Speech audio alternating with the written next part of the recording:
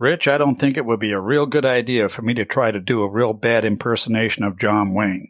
So for everybody that's out there, this is John Wayne talking about the Alamo. This is going to shake hell out of people all over the world, and that is what I want most of all to accomplish. I want to remind the freedom-loving people of the world that not too long ago there were men and women in America who had the guts to stand up and fight for the things they believed in. The people of the Alamo realized that in order to live decently, a man must be prepared to die decently. There were no mamby-pamby pussyfoots, malingerers, or skedaddle in that brave band. They were rough, lusty, hard-fighting, hard-drinking, hard-living men who held one common conviction, that freedom was worth fighting and dying for, and they gave their last drop of blood to be true to it. In San Antonio, Texas, the Alamo is venerated as a sacred shrine, but it does not belong to Texas alone. It belongs to people everywhere who value the priceless treasure that has always been bought with blood, freedom. It reminds freedom-loving people all over the world of the kind of guts my country is built on. You think I'm a cornball? Well, I'm not ashamed to be proud of my country. John Wayne.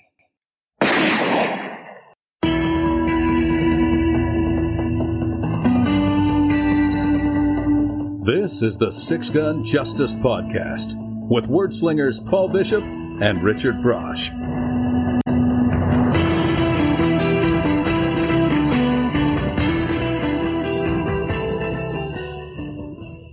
Howdy! It's good to have you join us for another action-packed episode of the Six Gun Justice Podcast, where we celebrate the blazing six-gun action of the Western genre in books, movies, TV, and any other media at home on the range.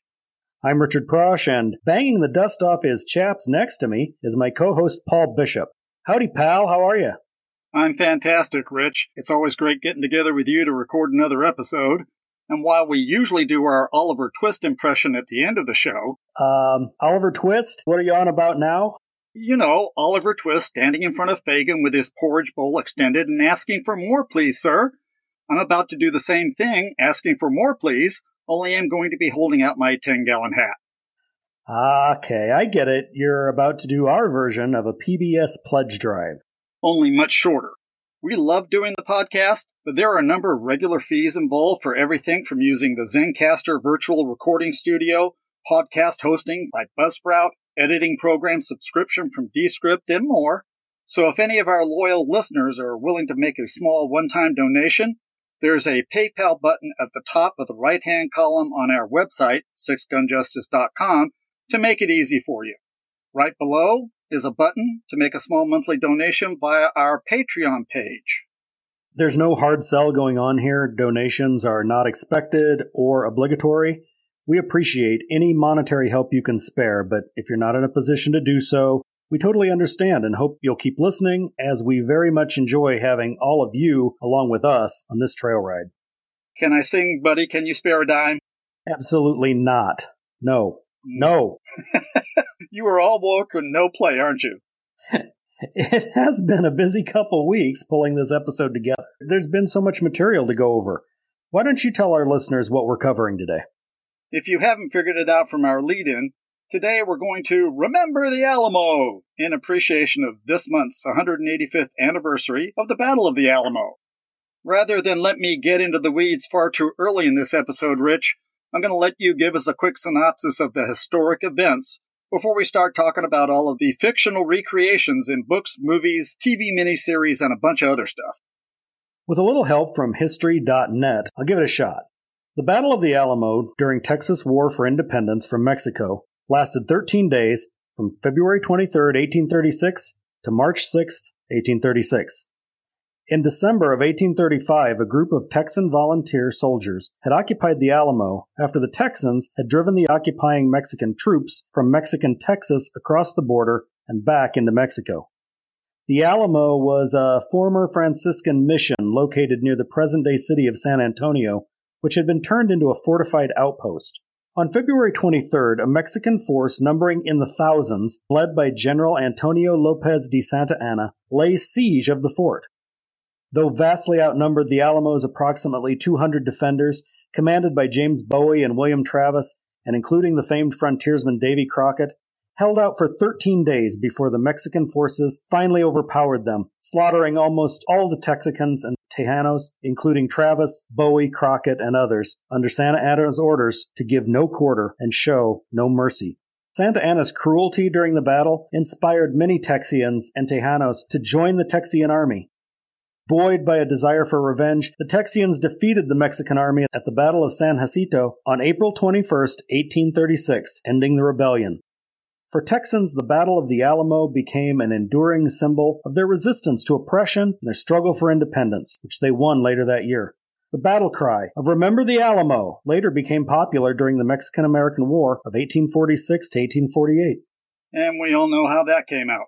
We do. But here's the thing about the Alamo. You quite rightly hedged your bets, stating a Mexican force numbering in the thousands, taking on the Alamo's approximately 200 defenders. Because every source you check, no matter how reliable, gives a different number. Exactly. Were there 1,500 Mexican troops who laid siege to the Alamo, or 6,000? Were there 189 defenders inside the Alamo, or 100, or 208, or any other combination of digits? Nobody survived the Alamo. 7 people surrendered but were executed. There were a handful of non-combatants who survived. No, there weren't. Davy Crockett died at the Alamo. Davy Crockett wasn't at the Alamo. Davy had a coonskin hat. No, he didn't. And on and on. About the only thing anyone can agree on is the actual date of the siege and that it lasted 13 days. But I bet I can find a source somewhere that says differently. As we both found out while preparing for this episode, the history of the Alamo is far more about legend than it is about facts. So why don't you stampede the cattle and let's go down one of those famous rabbit holes you enjoy so much. Have you ever had the opportunity to go to the Alamo, Rich? I have not. I have been to Texas a few times, but I've never been to the Alamo. My son and his family live in San Antonio, so we've been able to have that pleasure of going to the Alamo, and it's well worth the trip. But I understand what everybody says when they see it for the first time. I didn't know it would be this small. It's a tiny Franciscan mission, and yet in our imagination, it's huge, right? It's like the Mona Lisa, which is also a lot smaller than you believe. In your imagination, you see it as a big picture, but when you actually see it, it's this little tiny frame. And that's the same way with the Alamo. But I got to tell you, the museum inside the Alamo is well worth visiting, and I was shocked when I went there to learn that Texas had a Navy. Really? Who knew? And it played a big part in Texas independence because it harried the transport ships that were bringing in supplies for the Mexican army, intercepting them like pirates and turning all the supplies and weapons and stuff over to the Texicans. It was really an interesting thing to learn that I never knew about before. Who knew? It makes sense. So, getting back to the point, ever since it fell to Santa Anna in 1836, the Alamo has been the focus of every form of media you can imagine. From newspapers to books to movies to toys to coloring books and anything else you want to name. It's almost overwhelming, and I know we want to talk about the most mainstream of what's out there, so I suggest the best thing to do is talk about a couple of the main entries in each category and then summarize the rest. Agreed, but let's leave the movies until last, as they're among the best known of the Alamo tie-ins. Sure. Now, I know you were checking out the Marx Alamo playsets. I have to tell you, Rich, this baffles me. First, there's a whole book dedicated to documenting the many figures and variation of the Marx playsets. There's the Marx Alamo playset, the Marx Legends of the Alamo playset, the Marx Giant Alamo playset, and Marx's official Davy Crockett at the Alamo playset. Look, I'm all for playing with plastic cowboys and Indians, but we're talking about the Alamo here, one of the most pivotal and violent battles in history in which the good guys, at least from our perspective, get massacred. Right. It's kind of like having a Custer's Last Stand playset. They have those too. I kid you not. Hey, Richie, you want to come over and play Alamo? We can slaughter all the American heroes. Nah, why don't you come over to my house this time and we can play Little Bighorn and wipe out an entire regiment of U.S. cavalry. Exactly. It's not like these were marketed to adult war gamers. I mean, I could understand that. But these were kids' toys.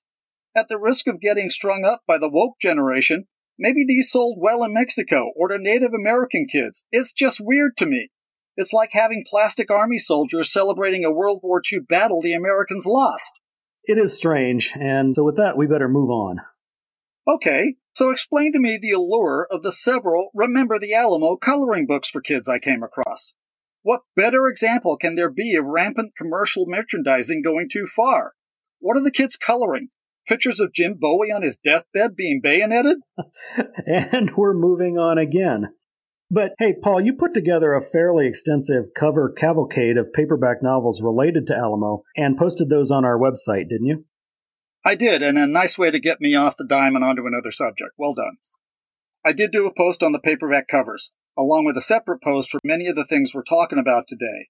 However, with the books, I concentrated on novels set around or at the Alamo, even if some of them purported to be true accounts of the events that took place at the Alamo. That's the thing about the Alamo. As far as I'm concerned, the novels come closer to the true spirit of the Alamo than the questionable, often contradictory non-fiction accounts that don't necessarily get to the actual truth of the events.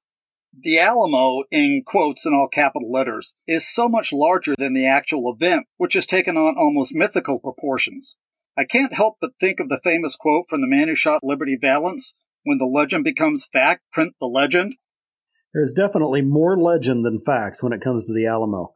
And, that isn't necessarily a bad thing. I agree, because if it was all about the facts, the Alamo would have been forgotten long ago. It's the legends and the emotion that make us remember the Alamo. It's the associated patriotism, bravery, and the indomitable spirit from which both Texas and, by extension, the American West were forged. It was a minor battle that, by the very nature of its one-sidedness, became a major turning point in American history, with everything about it becoming larger than life with every retelling. And those retellings have become legend. In all of the books I read, or at least browsed for this episode, there were 3 I really enjoyed, one of which was Steve Frazee's novelization of John Wayne's 1960 big-screen epic, The Alamo. Hey, you were kind enough to send me a copy of that, knowing I'm a big fan of Frazee's novels. First, the packaging of the paperback was really cool, with photo stills from the movie inside the front and back covers. There's a great combination of an action scene and headshots of the actors on the front cover, and another cool movie still on the back. It's actually one of my favorite Western movie tie-in packages. Did you get any chance to read it? I did, and as usual, Frazee really delivers. We shouldn't be surprised, since we both enjoyed Frazee's Whitman tie-ins and a number of his Western paperbacks. His novelization of The Outcast, which was a one-season wonder Western, is still one of my favorite TV tie-in novels. But here's a question only guys like us and our listeners would consider worthy of discussion. Uh-oh. Which came first, Frazee's novel or the screenplay by James Edward Grant it is supposedly based upon? There's a controversy? Ooh, I love controversy. Somewhat, yeah. There are reviews on the internet suggesting Frazee's novel was already written when the Batjack hype machine went to work promoting the Alamo as one of the biggest motion picture events ever. Batjack being John Wayne's production company. Yes, and obviously with all the other hype and commercial aspects surrounding the movie, they would want a tie-in novel. And apparently there was Frazee's book, finished, available, and a perfect fit for the need.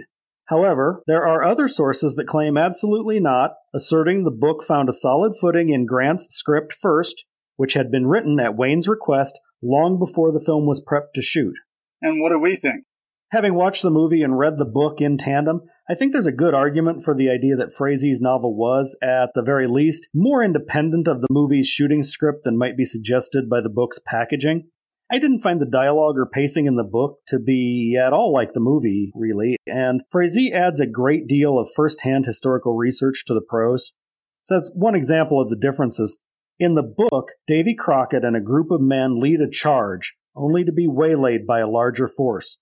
The good guys are laid to waste, and Crockett stands alone, red-eyed and roaring, with a rifle and a knife in hand.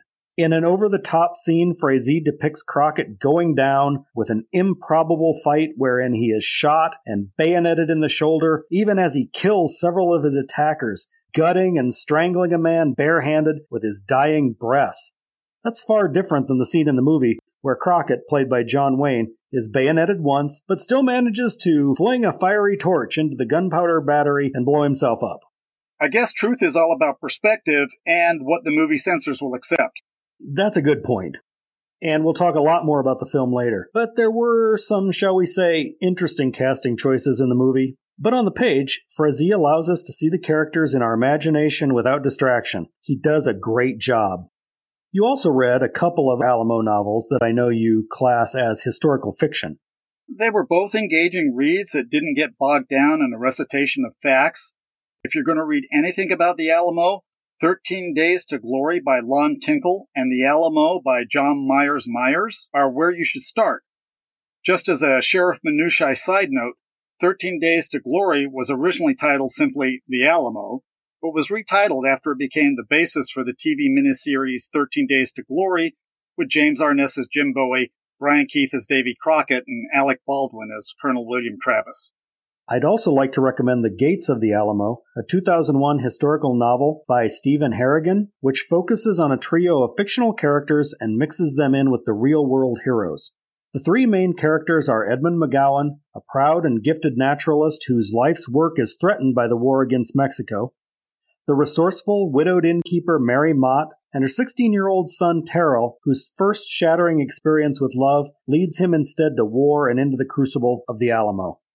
The novel is an engrossing read filled with dramatic scenes involving all the usual suspects and unfolds with a vivid immediacy describing the pivotal battle from the perspective of the Mexican attackers as well as the American defenders. Without putting too fine a point on it, the overall effect is heart-wrenching.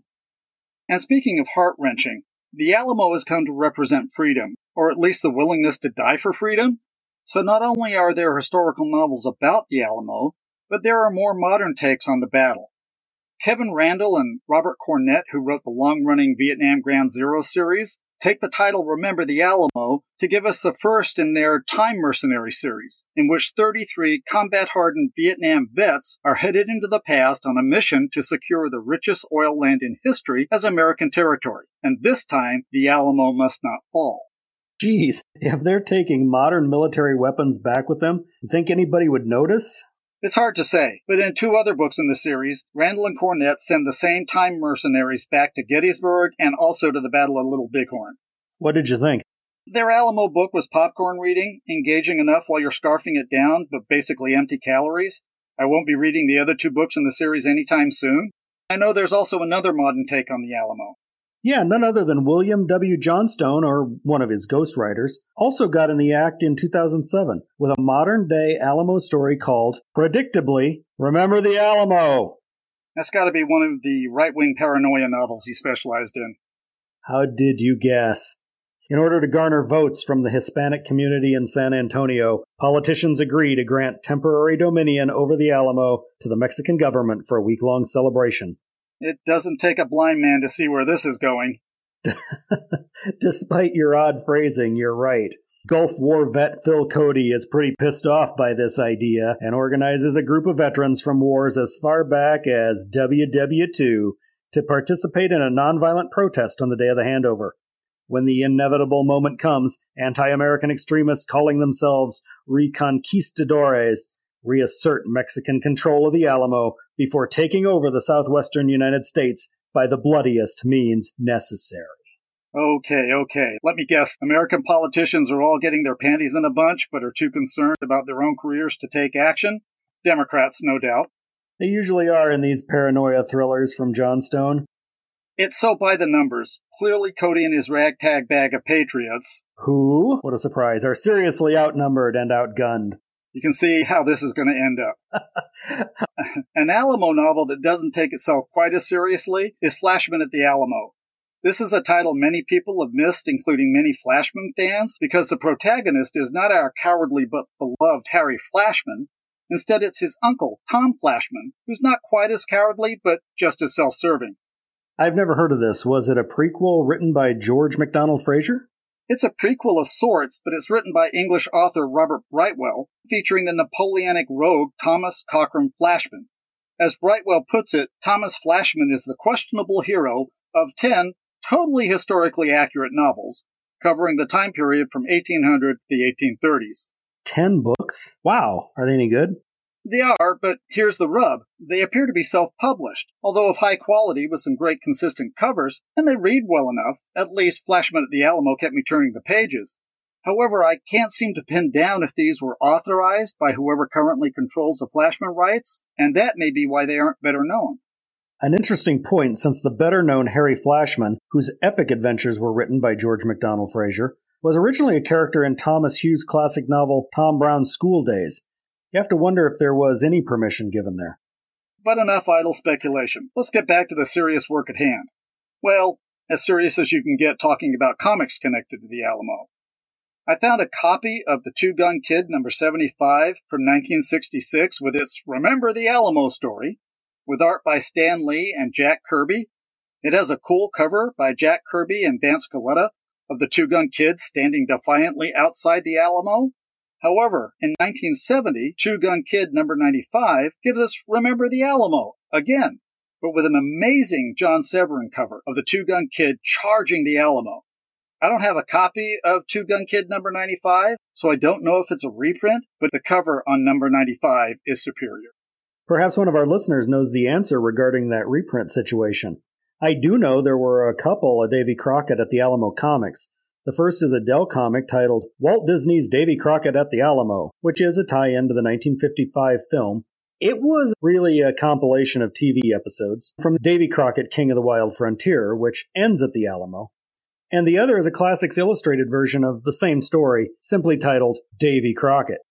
I know there have been quite a few Davy Crockett comics over the years, but I take it these were the only two with a Alamo connection. Yes, with the exception of Captain Fortune Presents Davy Crockett at the Alamo, the 1995 mini promotional giveaway comic.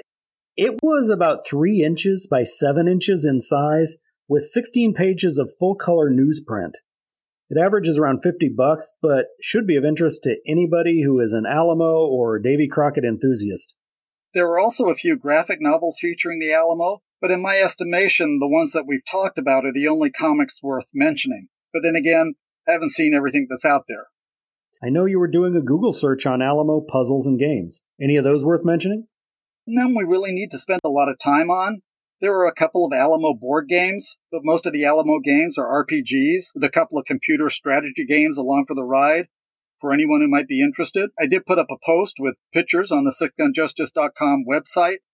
So let's turn to television. You know, television hasn't been immune to Alamo fever. There have been at least 4 miniseries or made-for-TV movies that have dealt, at least in part, with the Alamo. My favorite of these is the 1998 TNT made-for-TV movie Two for Texas, starring Chris Christopherson and Scott Bairstow, and based on an early James Lee Burke novel. And I'm telling you, you can't go wrong with James Lee Burke. Absolutely, and the movie benefits from the strength of the source material. A story about 2 prisoners who escaped from a Louisiana chain gang run by a vicious straw boss and lit out for Texas. In the process of the escape, the straw boss is killed, which sets his brother, the ex-warden, on the revenge trail. However, the 2 prisoners join up with Sam Houston's army to fight the Mexicans in order to have the charges against them dropped. Frustrated and filled with hate, the ex-warden sells guns to the Mexicans, which leads to the Alamo Massacre and the death of the 2 ex-prisoners' friend, Jim Bowie. The 2 then lead the avenging charge at San Jacinto that settles the war. Everything moves along in a very satisfying manner, all the better for the historical figures playing minor roles instead of being the focus. It sounds better than the somewhat bloated miniseries James Michener's Texas, which was of course based on his novel of the same name. Overwritten and overwrought, even playing out over several episodes, there was just too many characters and too much packed into the story for it to ever gain focus. Sort of like Michener's books. Yeah, I'm not going there. But that said, I have to say I did like the Centennial miniseries based on his book Centennial. When I was a late teenager, I remember I read Space. I think that's the only Michener book I read. And you're still probably turning the pages. Yeah, they're just big doorstop books. I was just turned off by Michener's overly descriptive prose. Right now I'm reading a book, and I'm not going to mention the title. It was highly recommended. It's a frontier story. It's a thick book. I started the first chapter. I actually really liked the 2 main characters and wanted to get into the action with them. But all of a sudden, the author starts giving me a lecture on Iroquois history. And I'm done. I just can't get any further. I don't want that. I want to be entertained. I don't want to be lectured to. Exactly. A little bit of history in those books is fine, but when you start to feel like you need to take notes, you're in trouble. Yeah, no kidding. Somewhat better, but hardly perfect, is the made-for-TV miniseries 13 Days to Glory, which was based on the book I mentioned earlier by Lon Tinkle, starring James Arness as Jim Bowie, Brian Keith as Davy Crockett, Alec Baldwin as Colonel William Barrett Travis, and Raul Julia as Antonio Lopez de Santa Anna. It also featured a single-scene cameo by Lauren Green as Sam Houston. You know, that's kind of fitting. Lauren Green as Sam Houston. I think that works. It works. There's an interesting tidbit about Tinkle, the author of the novel 13 Days to Glory. Did you know he was a consultant during the making of The Alamo with John Wayne? I did not know that. Apparently, Sheriff Minucci has been asleep on the job. That's okay, I got your back. At the time The Alamo was being filmed in 1960, Tinkle was recognized as one of the foremost authorities on the Battle of the Alamo. He's also the guy who, after seeing the inaccuracies in the film, wanted his name taken off the credits, which is why you won't find them there. I can see why the historical inaccuracies and anachronisms in the final film would upset a guy whose reputation rested on delivering the actual facts. I wonder if he was happy with the end result when his 13 Days to Glory was made into a miniseries, which used Jim Bowie as its pivotal character. I don't know if Tinkle was happy, but the production was originally designed to correct many of the inaccuracies perpetuated by The Alamo. However, being made for TV, it lacked any kind of budget to be a serious contender in the Alamo Stakes. The budget was stretched by filming on the still-standing Alamo Village sets built by John Wayne, which was probably a wise decision because it gave it a really good look. However, not so wise was the decision to recreate the final battle scenes with cutting room floor footage from 1955's The Last Command. Ooh, yeah. Wasn't that another film that concentrated on Jim Bowie instead of Davy Crockett? Yes, with one of my favorite actors, Sterling Hayden, starring as Bowie. The Last Command was produced by Republic Pictures, actually, despite John Wayne, who had split with the studio over wanting to direct and star in his own Alamo film production. The script was suspiciously close to Wayne's Alamo script, which had been written and passed around by Public Studios prior to the split. However, despite being the most costly film Republic had ever made, its budget was still minuscule compared to the $12 million Wayne lavished on the Alamo. As a result, the scope of the film is not as epic, which is why the footage was able to be used for a TV miniseries. That said, the film is effective, maintaining a faster, less self-indulgent pace than the Alamo. The action scenes are hard and fast, and the final climactic battle plays honestly with the audience's emotions. I think the film is underrated, but that may be the Sterling Hayden fanboy in me talking. And since we seem to have segued from TV to film, why don't we dig deeper into those big screen offerings?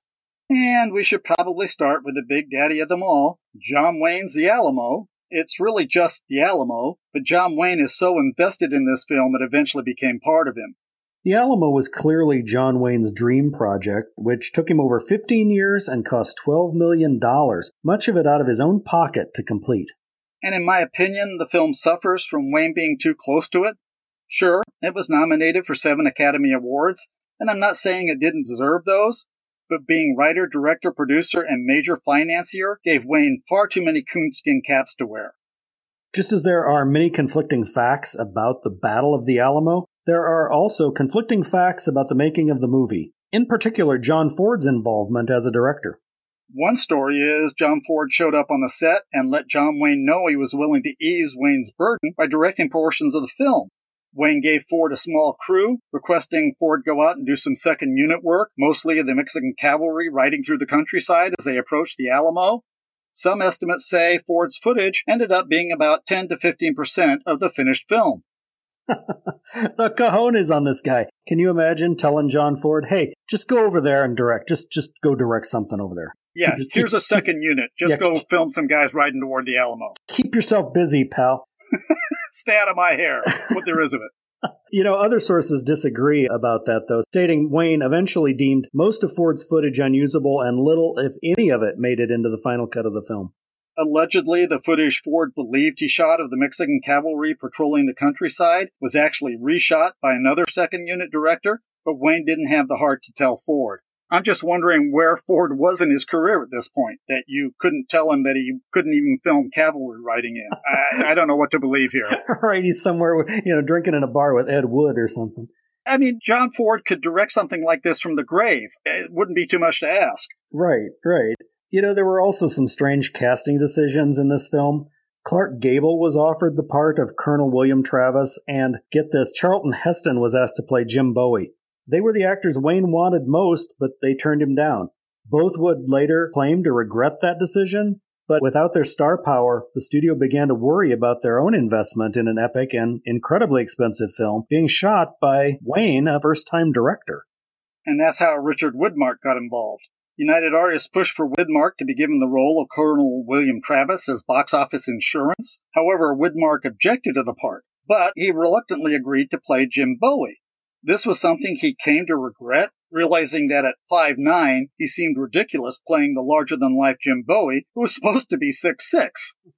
Widmark and Wayne ended up at each other's throats during much of this filming, but it wasn't just over Widmark's dissatisfaction with the role. He and Wayne were diametrically opposed politically, and Widmark refused to follow Wayne's directing requests, stating that he just didn't feel motivated. I just don't feel motivated. What's my motivation for this scene? Your motivation is they're coming in to kill everybody in the Alamo. That's not really enough. It wouldn't have fixed the politics, but I really wonder if things wouldn't have gone better if Wayne and Widmark had switched roles. They certainly would have fit the perception of the roles better, and Wayne could have ditched that raccoon mullet he was sporting on his head. Oh man, that thing is really terrible. It looks like it's alive half the time, doesn't it? It looks like it's burrowing in, that tail's flipping around, and I'm going, okay, this is just not a good look for John Wayne. No, it isn't. It isn't. Wayne actually wanted to play the much smaller role of Sam Houston so that he could concentrate on directing. However, United Artists demanded he was to be in a starring role to protect their investment. Richard Boone took the part of Houston, waiving his monetary fee in return for being able to keep the beautiful buckskin coat he wore in the role. It was quite the trade-off. I wonder what happened to that coat. It's got to be in a museum somewhere, you got to think. Either that or it's in moth-eaten holes somewhere. Yeah. Maybe he was buried in it. I don't know. Maybe. Two Rat Packers, Frank Sinatra and Sammy Davis Jr., also wanted to get in on the Alamo action. Davis wanted the role of the Negro slave, and Wayne considered him, but he eventually had to turn him down. Davis later recalled Wayne was respectful and told him straight up about the problem, that being that there were a lot of influential Texans investing in the film, and they didn't like the idea Davis was going out with the white actress Mae Britt, who would later become Davis's wife.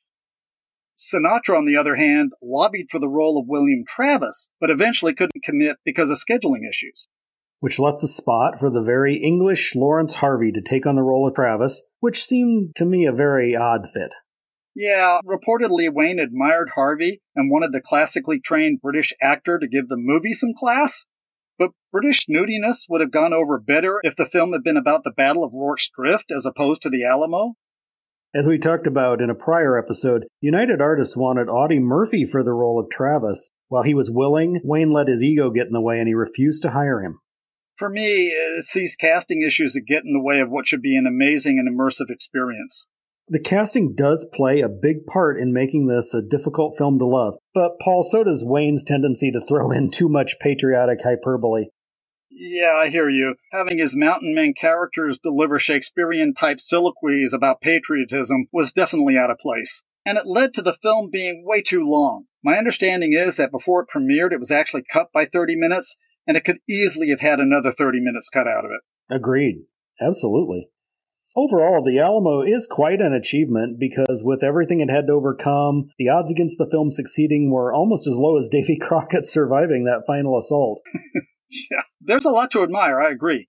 It has to have been more than 30 years since I originally watched The Alamo, but much of it stayed with me ever since. So watching it again for this episode and remembering the context of the time it was made in, it holds up fairly well. It does. One thing I learned from some of the bonus material in Steve Frazee's tie-in novel was the film was shot in Todd A.O. What in the world is Todd A.O.? I had no idea. And, I've been paying attention to this stuff for quite a while. I had never heard that expression before. I thought it was a person. Todd A.O. It says so right there in a weird blurb right on the cover of the book. See John Wayne's $12 million spectacle in Todd A.O. I had to look it up. Todd A.O. was a widescreen process invented to compete with Cinerama. It had only limited success. I believe The Alamo was the only Western film using the process. Sheriff Minutia is jealous. And so he should be. I worked hard to dig up that fact. You also dug up some facts for an article you wrote not long ago about the soundtrack to The Alamo. What made that special? There are some great things about the Alamo. I like some of the cinematography. I like some of the set pieces. But really, for me, it's Dmitry Tiomkin who steals the show with the score. We've mentioned Tiomkin briefly before for his 1953 Academy Award win with Ned Washington for the original song from High Noon, Do Not Forsake Me, Oh My Darling, sung by Tex Ritter. For the Alamo, he again received an Oscar nomination, this time with Paul Francis Webster, for the song The Green Leaves of Summer, sung by the Brothers Four. While it didn't win the award, the score as a whole won a Golden Globe Award. The Ballad of the Alamo, performed by Marty Robbins, is another well-known song from that soundtrack. There's more to like than just these popular tracks, however. Tiomkin does a remarkable job capturing the brooding flavor of the Alamo's story, introducing Mexican and Old West flourishes at various intervals, and rising to rousing heights when the narrative demands it. I like the Alamo soundtrack as much as any Western score I've got, and would easily put it in my top 5. So if you don't own it, look it up on YouTube, listen to some tracks, and see if you don't think so too. Who knew that The Green Leaves of Summer was a song from the Alamo? That's a real Sheriff Minutia trivia contest question. Exactly. I read that John Wayne was a fan of the Kingston Trio's recording of Remember the Alamo, and he wanted to use the song in the film, but for various reasons, the rights to the song couldn't be attained. I don't know what the issues were, but in the long run, I believe the film was better off having Dmitry Tiomkin do an original score. Tiomkin was a master at the sweeping style of composition needed for epic films like The Alamo. He'd already scored westerns such as Red River, High Noon, and Gunfight at the OK Corral. And you can't argue with 22 nominations and 4 Oscars, 3 of which were for Best Original Score. And as we've talked about before, he was supposed to compose the score for The Magnificent Seven, but quit the set after a dispute with the director, which led, of course, to the less experienced Leonard Bernstein being brought in. While Bernstein hit a home run with his instantly recognizable Magnificent Seven theme, I often wonder what Tiomkin would have done. I'd be hard-pressed to say he would have done better. Tiomkin is a fantastic composer, but I can't really conceive of the Magnificent Seven without Bernstein's theme. It's just such an integral part of the thing. Kind of like the James Bond theme. It's just perfect. It is. As usual, I have dragged us off point, but in thinking about Tiomkin's music during the battle scenes brings up what for me is a general problem with Alamo movies. If the story doesn't concern itself with a battle, it's sort of a letdown at best and a snooze fest at worst. And it's the battle scenes that can ultimately make or break an Alamo-themed film. The Alamo Village sets built by Batjac for the original 1960 film were so good that many other Alamo films took advantage of that backdrop. They were built near Brackettville, Texas. The Alamo Village set was intentionally turned 180 degrees from the actual Alamo layout in San Antonio. The facade of the chapel actually faces west in San Antonio, but it faces east in Alamo Village. Wayne did this because there were a number of scenes that needed to be shot at dawn. But by turning the set, Wayne figured they could shoot those scenes at sundown, which would be easier on the crew, and the audience wouldn't know any different. Hey, Sheriff Minutia makes a comeback. Yes! Of the 15 Alamo films shot at Alamo Village that are listed at Wikipedia, more than half were made during the 1980s, including Gone to Texas, the Sam Houston TV biopic we talked about in our last episode. And I agree with your assessment about some of these fictionalized pictures coming off as more than a little bit boring. There are 1 or 2 exceptions, including The Last Command, which I mentioned earlier. And I'm going to give props to the History Channel's 10-hour miniseries, Texas Rising.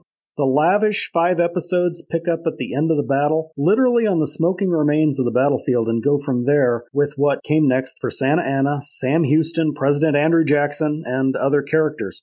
The production begins with the Alamo, but does a great job of weaving those threads of cause and effect into the true history of the Texas Revolution and the birth of the Texas Rangers. Directed by Roland Joffe, who is known for The Killing Fields, the whole cinematic affair is star-studded with the likes of Chris Christopherson, Ray Liotta, Brendan Fraser, and others. It's excellent viewing if you get the chance, and available for streaming at Amazon Prime. Paul, it really is a lavish production. Everything from the opening special effect montage to the scenery to the costumes I thought were really incredible. So I was really impressed, and shout out to our listeners who recommended this series.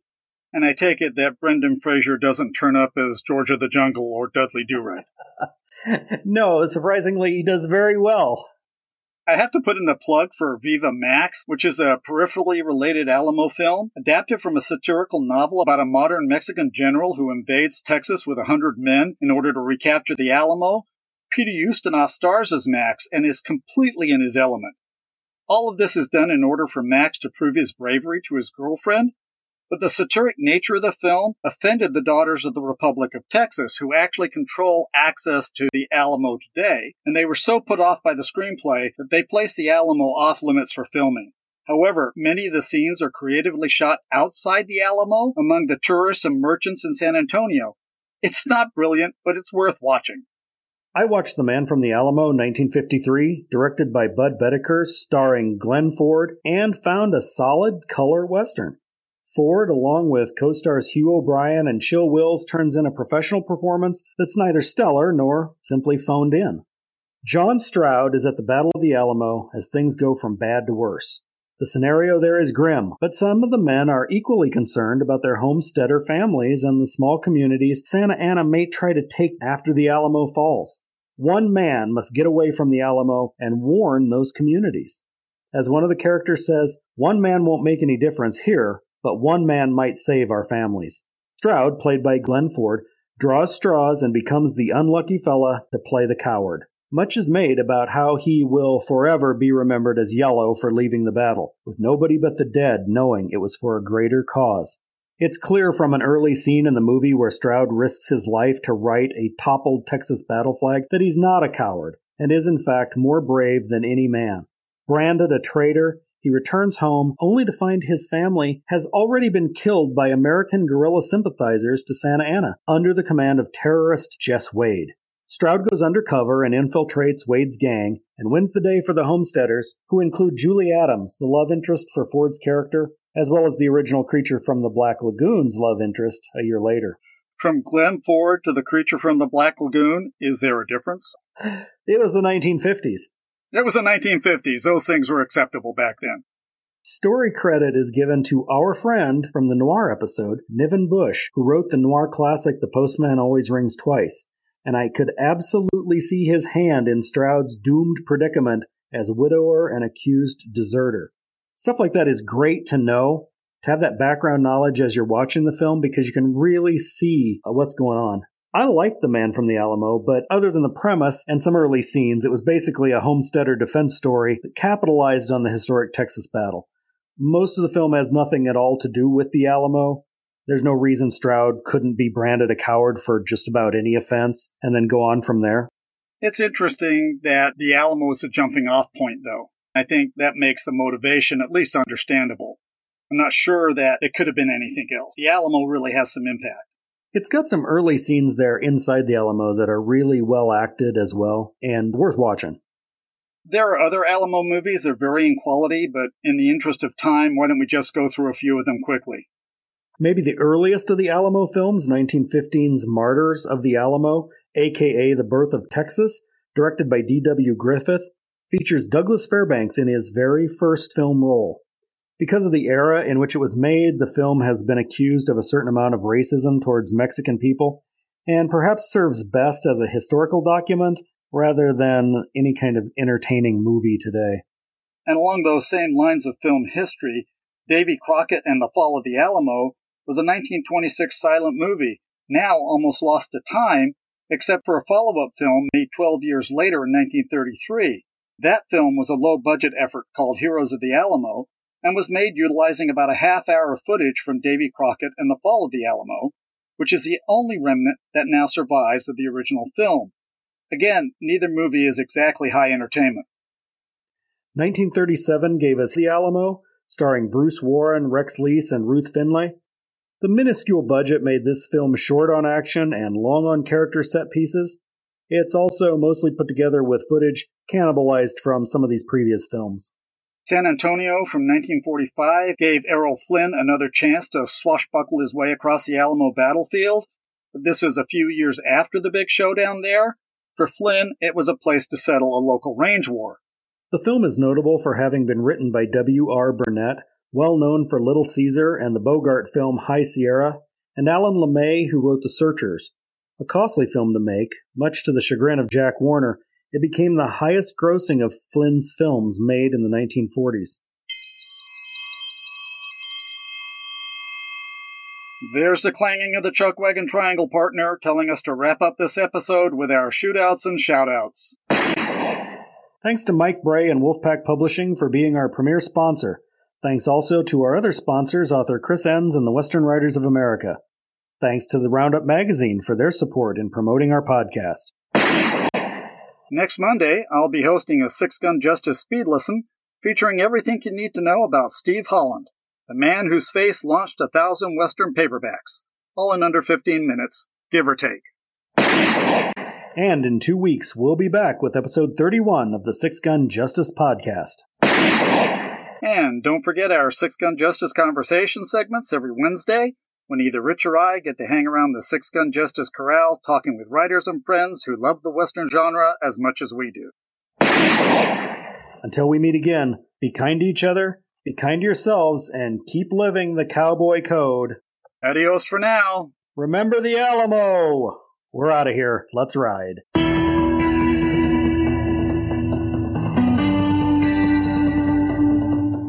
Join us in 2 weeks for another full-length episode of the Six Gun Justice Podcast, sponsored by author Chris Enns, the Western Writers of America, and Wolfpack Publishing, publishers of such best-selling Western series as The Legend of the Black Rose and Concho.